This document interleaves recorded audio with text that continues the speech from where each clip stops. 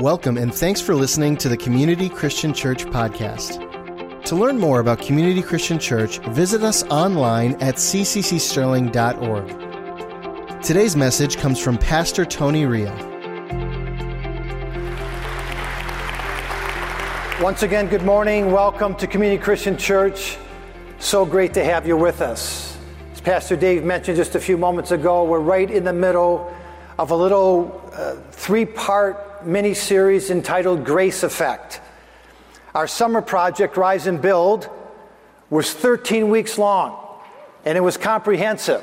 We rode Rise and Build from the start of June all the way to the end of August. And so with Grace Effect, you better pay close attention because it's going to be over in the blink of an eye. And from my perspective, and I've been talking to you about this for the past 30 years, there is no greater subject in the Bible, the entire Bible, than the theme of grace.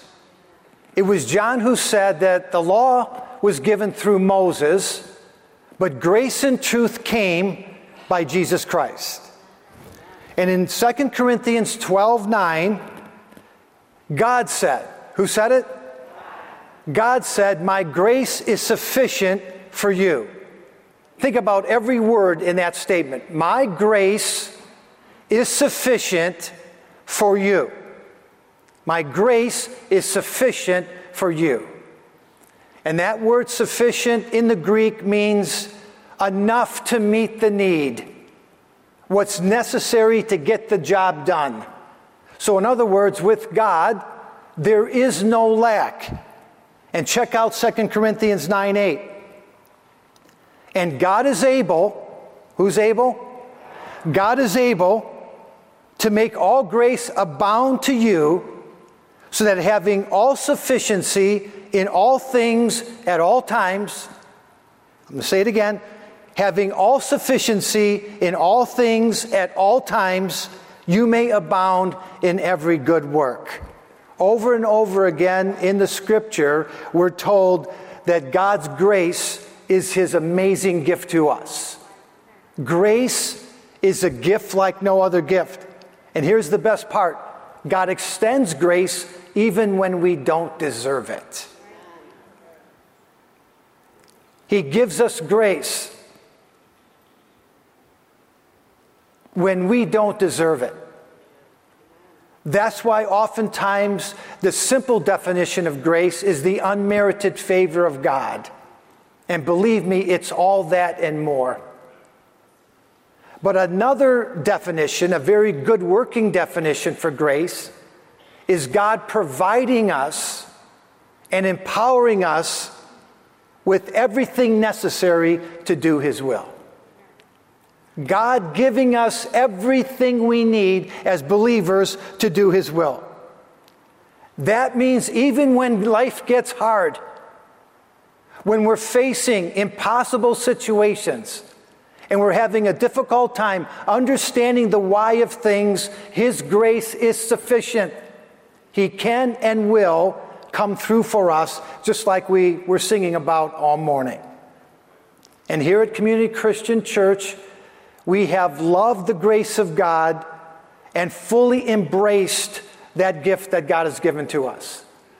Early on, we wrapped and we fashioned 5 different core values around the word grace. And you should know this by now. In fact, you should know this by heart. But being gracious this morning, I'm going to help you out here. All right? G, God deserves to be first. R, relationships matter. A, acts of service. C, compassion for others. And E, everything belongs to God. 5 powerful core values that are so much more than religious do's and don'ts. And when you lock into the gospel message, these 5 principles or these 5 core values, they're an extension of the teachings of Jesus, and they clearly define the way that we as believers are supposed to live. And again, it's God who provides the grace to get there.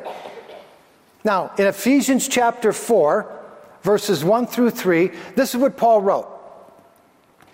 as a prisoner for the Lord. Not in prison because of shoplifting or some kind of an assault or tax evasion, but because of his faith in the Lord Jesus Christ. Paul said, I urge you, I beg you, to live a life worthy of the calling you have received. Live a life worthy of your calling. Be completely humble and gentle. Be patient, bearing with one another in love. Make every effort to keep the unity of the Spirit through the bond of peace. Through the bond of peace. In that passage that we just read, I'm hoping you picked up on some of the behavior that Paul instructs us to showcase in our everyday lives.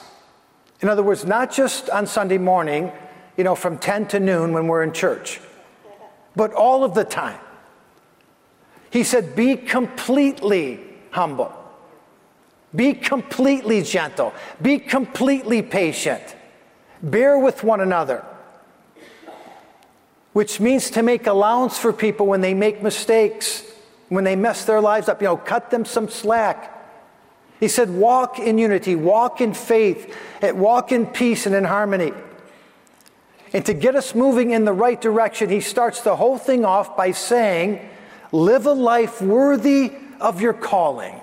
Can I get you to say that this morning? Live a life worthy of your calling. One more time. Live a life worthy of your calling. Now, I'll read a statement like that in the scripture as I'm going through, and I'll stop. Because a verse like that, a statement like that, will compel me to ask, what is our calling? How are we supposed to live? If Paul is crying out to us, if he's urging us and beseeching and appealing us to live a life worthy of our calling, I want to know what that means. What does that mean to live a life worthy of your calling? Well, in Ephesians chapter 5, just a few verses later, he answers that question by saying, imitate God. Say what? Yes, be imitators of God, therefore, in everything you do, because you are his dear children. Live a life filled with love, following the example of Christ. My dear friends, this is our calling. Every single one of us. As believers, we have been appointed by God. We have been called by God to imitate Christ. To emulate, mirror, and follow the example that he's given to us. And now I'm talking about in actions and in attitude.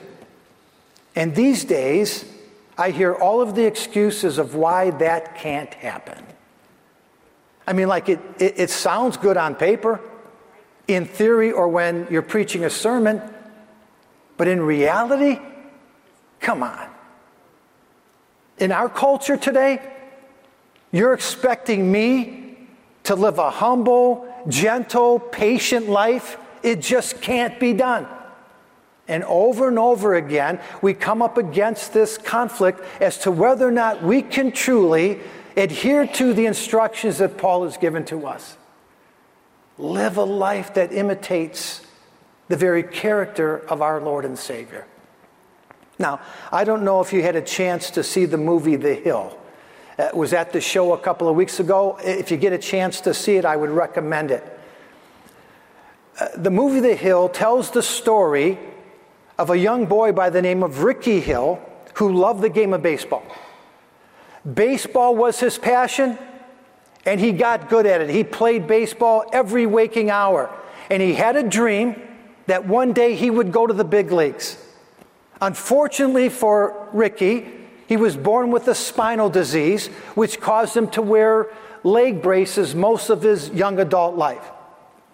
And everywhere he went, even though he worked hard to overcome his handicap, people in his world told him, face the facts, put away your dream. There is no way in the world you're ever going to play professional baseball.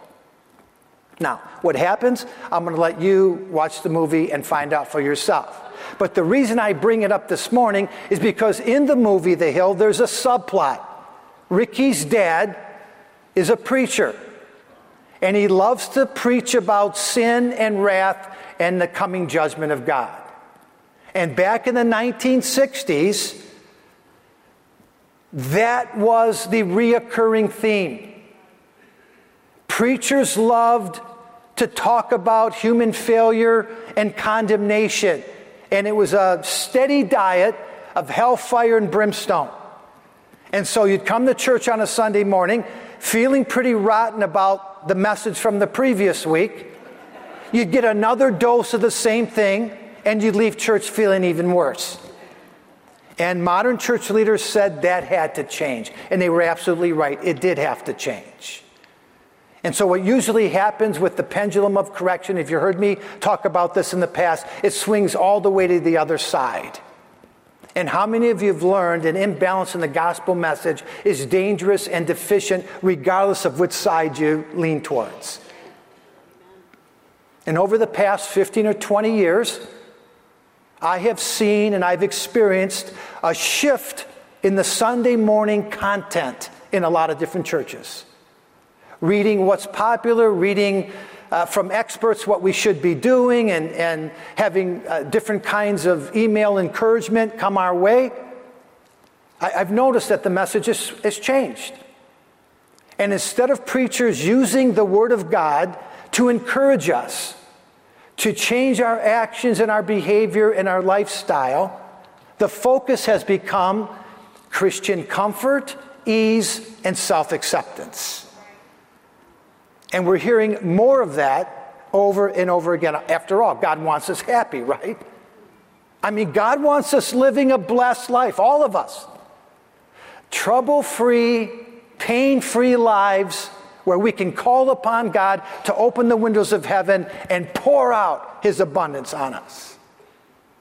And today we love to read Bible passages like Psalm 103, verses 8 through 14. The Lord is compassionate and gracious, means full of grace. Slow to anger, abounding in love. He will not always accuse, nor will He harbor His anger forever. He does not treat us as our sins deserve, or repay us according to our iniquities. For as high as the heavens are above the earth, so great is His love for those who fear Him. As far as the east is from the west, so far has God removed our transgressions from us. As a father has compassion on his children, so the Lord has compassion on those who fear Him. For He knows how we are formed. He remembers that we are dust. I don't know about you. I love these passages of Scripture. I love these verses. I quote them all the time. This is a beautiful, poetic, and accurate description of God. And it was King David who wrote it. And he wrote this description of God when he was still under the old law, because God had given to David a spiritual revelation of grace and mercy when no one else received it. And please believe me when I tell you that God loves us with everlasting love. He has great acceptance for His people. And He has removed through Jesus our transgressions. He does not treat us as our sins deserve. He remembers how He fashioned us together, how frail we are, how prone to failure we can be. God remembers all of that. And because these days we love to read verses of Scripture like Psalm 103 and many other passages in the Bible like this one, that talks about the grace of God, talks about the goodness and the mercy of God, how much He loves us and how much He cares about us, that He's entered into a covenant relationship with us, and He wants to give us the very best that He has. Because of the focus on these types of Scripture, we've kind of adopted the attitude that He's one of us. God's one of us. And He understands us. And a statement that I'm hearing more and more these days, repeated so often, is God gets us. I see that plastered all over social media. People tell me all the time, I'm not perfect, but God knows my heart. He gets me. God gets me. And maybe this past year's $20 million Super Bowl ad campaign, He gets us, has fueled that mentality. And I promise you, he does get us. He understands us. He remembers how he fashioned us. And please don't forget, he was the one who spoke humanity into existence. He created us. But instead of controlling the outcome, instead of mass producing a race of robots all programmed to respond the exact same way on cue, God added free will into the mix. God said, here's what I'm going to do. I'm going to give you a message. I'm going to send you my word. I'm going to help you to decide how you should live your life. Then I'm going to send my son Jesus to die for your sins. My Holy Spirit is going to lead you and guide you. It's going to point you in the right direction. But I'm going to give you the power to choose. You are going to have the power to make your own decisions and your own choices. Nobody's going to force you. You're going to be able to do that on your own. And friends, listen to me very carefully right now. With choice came the wonder of grace. With choice came the beauty of grace. The moment sin entered into the human race, God released grace. And now I mean all the necessary ingredients to correct the ship. And I said all that to get to this point. That's the grace effect. The outpouring of God's goodness, his presence and power, especially in our time of weakness. God remembers how he created us. God knows what we face. He knows where we get tripped up. He understands all that. And so he gave us this incredible gift called grace.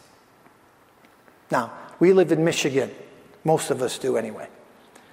And as Michiganders, if there's one thing we understand, it's lake effect precipitation. In October, that precipitation usually comes in the form of rain. Later on in the year, as it gets a little bit colder, the rain turns to snow. And in the Michigan winter, when it's not raining and it's not snowing, what do we typically experience? Clouds. Dark, gloomy, ominous, ugly clouds. And while we're on the subject of clouds, you may or may not know this, but Michigan is the 7th cloudiest state in the United States. We have somewhere between 65 and 75 clear days out of the year. Florida, on the other hand, has about 230 sunny days, which begs the question, what in the world are we doing in Michigan? But we're here. Now, in very simple terms, who can tell me what causes the Michigan clouds and precipitation? The Great Lakes. The water coming from the Great Lakes. I mean, you don't have to be a trained weather expert to know that it's the wind blowing over the moisture of the lakes, the wind blowing over the water that creates this precipitation and clouds. Case in point is Lake Superior. Lake Superior is right around 32,000 square miles. That might not mean anything to you, but check this out. Lake Superior is the second largest lake in the world. Number 2, second only to the Caspian Sea. And so without question, it's the size, the volume, and the location of the 4 Michigan Great Lakes that creates a tremendous amount of lake effect. And such is the case with God's grace.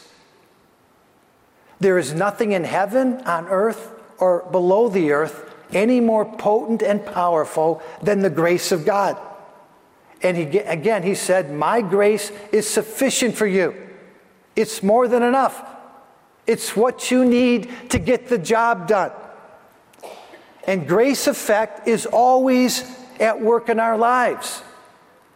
There's always a residual of God's grace, regardless of what we're going through. Now, a lot of people, they draw from the grace of God when things are going good. But His grace is sufficient for us when things are not so good. He's always at work. He's always allowing the wind of the Holy Spirit to blow in our direction and bring that grace effect our way. And so in the time remaining this morning, what I want to do is I want to talk about 3 measures of God's grace. 3 different aspects or dimensions of grace. Are you ready? Yes.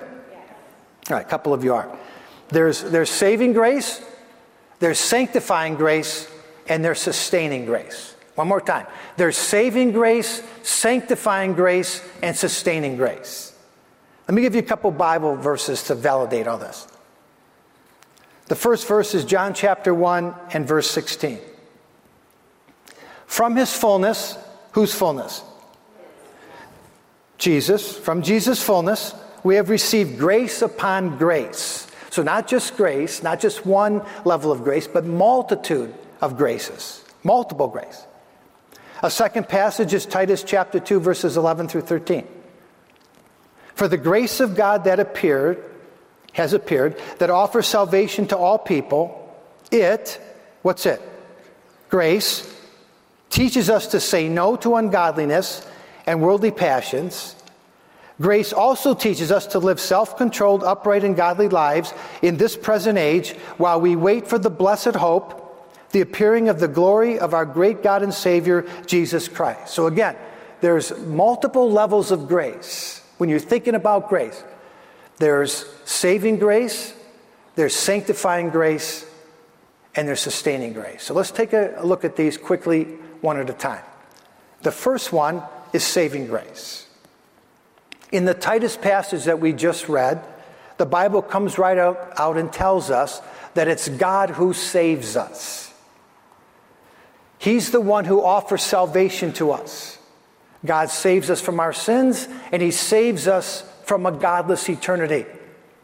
Now, as Pastor Dave mentioned a couple of moments ago, last week in lesson number 1 of this series, Pastor Chris talked about saving grace, did an amazing job. I said it last week, I'll say it again today. Everyone needs to hear the message on grace that was preached last Sunday. And once you hear it, I'm going to encourage you to listen to it again, because it is the essence of our faith.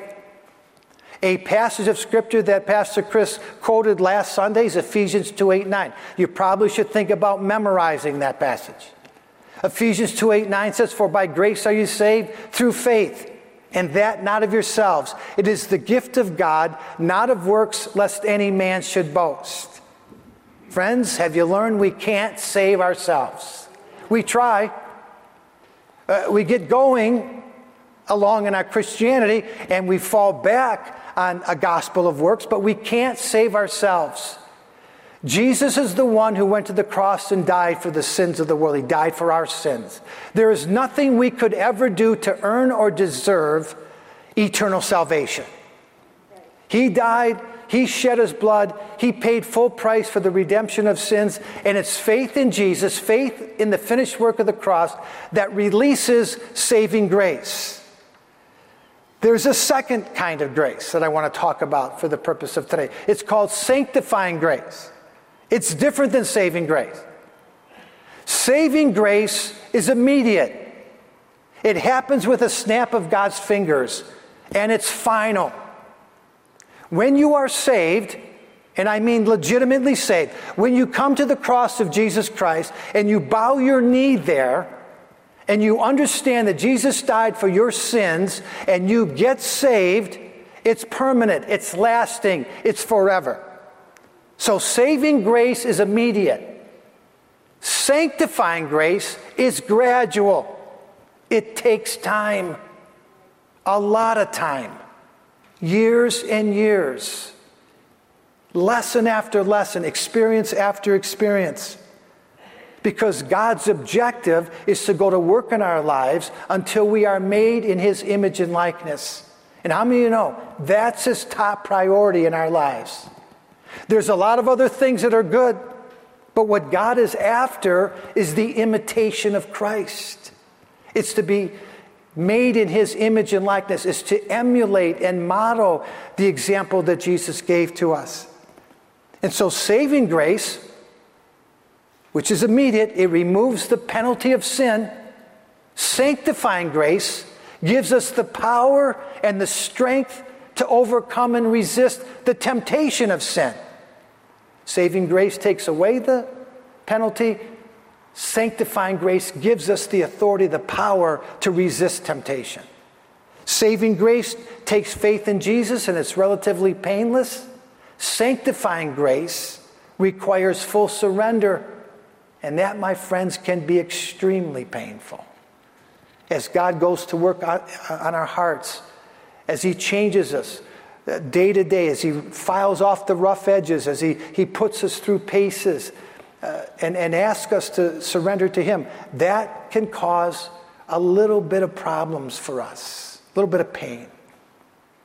Again, according to Titus chapter 2 and verse 12, sanctifying grace gives us the ability to say no to sinful behavior. Sanctifying grace gives us the power to resist ungodly behavior, selfish desires, the workings of the flesh. But there's another kind of grace that allows us to say yes to living a fruitful and a faith-filled life. That brand of grace is sustaining grace. And that grace allows us to fight the good fight of faith all the way to the very end. You see, sustaining grace gives us unfailing determination to hang in there when we face conflict, when we have to navigate hardships, when we're dealing with sickness, when we're going through disappointments, when we're persevering through adversity, all of the time maintaining a certain unmovable, unshakable trust in our God. In 2 Corinthians 4:8-9, when Paul the Apostle was feeling the pressure, when he was about as low as he could go, experiencing difficulty after difficulty, hashing it out with the Spirit of the Lord, wondering why he just couldn't get any movement positively in his life. Here's what he said: we are hard pressed on every side, but not crushed. We are perplexed, but not in despair. We are persecuted, but not abandoned. We're struck down, but not destroyed. After everything that Paul went through, and you got to read the list, he wrote all about it. All of the beatings, being shipwrecked, stoned and left for dead, the times that the religious leaders hounded him, the imprisonment, the humiliation, plus the cares of all the church. Paul has this testimony. How can he give us this testimony? How could he be this strong spiritually facing all of those trials and troubles? Only one way: sustaining grace. God revealing his power and presence to us in the time of trouble, when we're walking through difficult times. So Jehovah God, our God, oftentimes referred to as Jehovah Jireh, our provider. So much more than just someone who meets our financial and physical needs.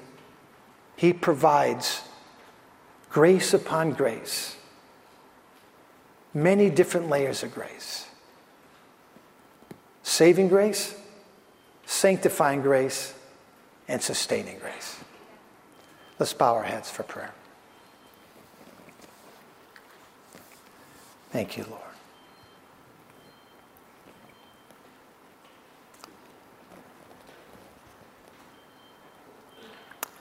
Father, we thank you that in the very beginning, when you created Adam and Eve and you called this world into existence, you had grace effect in mind. You knew what was going to happen, Lord.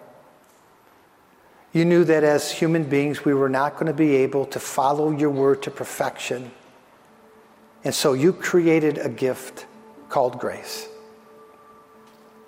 And your grace is always at work in our lives. It never goes away. regardless of what we're facing, regardless of what we go through, how many difficulties that come our way in this life, and sometimes, Lord, there's just one right after the other. But you said clearly in your word, your grace is sufficient. It's more than enough. And you would provide for us. Your power would be perfected in weakness. And when we come to you, we could come boldly. We can come to what's called the throne of your grace. We're asking, Lord, that you would do a couple things by the power of your Spirit. One of them being to explode in us a fresh understanding of this power called grace. We use this word often. We toss it around in common conversation because it means so much to us. Lord, I'm asking for a fresh awareness of how you are involved in every area of our life. That you're always concerned, regardless of what we go through. You contend with those who contend with us. You fight against those who fight against us. Lord, you are always available in our time of sorrow, loss, weakness, sickness, failure. And we're praying, Lord, this morning, in these closing moments, that we could run to the Father, that we wouldn't shy away from you, that we wouldn't go in the opposite direction, and that, Lord, if there's something that we need to deal with in our lives, positive or negative, we would know that you're there for us. You love us with an everlasting love, and you continually draw us to the place of being made in your image and likeness. Lord, we pray that you would move in these closing moments. And we pray in the name of Jesus. Amen. Let's all stand.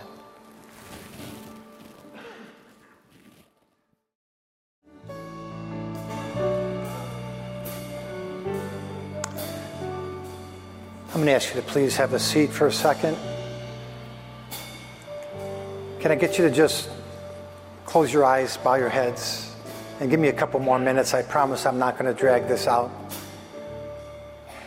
You know, it's so great to be able to come to church or to check in online and be in the presence of God and be recipients of worshipful music and the ministry of His Word. I feel one thing that the Holy Spirit is really instructing us today is to listen carefully to the word that's being spoken and then to obey it, to walk in the power of it. Not just to hear what the Spirit is saying, but to hear and then to be willing to make adjustments. And I'm wondering today if one of those areas of grace that I talked about would be something that you need to respond to this morning. Maybe you're here and you've never really fully made Jesus the Lord of your life. Maybe you're a good person. You do a lot of good things. You know the scripture. You know what happened on Christmas. You know that on Easter Jesus died and was raised back to life. But you never fully surrendered your heart to God through His Son, Jesus Christ. And you never said, Lord, take my life. If that's you today and you want to be a recipient of His saving grace, the first grace that we talked about, could I get you to just lift your hand up? Thank you. Thank you. Don't be afraid. Don't be ashamed. I'm not going to call you out or ask you to come forward. Not today anyway. Anyone else? You need that saving grace element. Thank you for that hand. Or maybe right now you need some sanctifying grace. Maybe you're caught up in something right now. Maybe there's an addiction that you have, or maybe you're just having a difficult time finding your way to full trust and faith in God. Maybe there's some family problems or some relationship issues. that you're struggling with, just something that you need for God to go to work in your heart and give you the strength, give you that grace that will get you to overcome some of these fleshly issues. If that's you, would you raise your hand? I appreciate your honesty. Thank you so much. Dear God, pour out your sanctifying grace here this morning. Or maybe you're going through a trial right now, and it's a rough one. Maybe you just experienced the loss of a loved one. I have. I need his sustaining grace in my life, friend.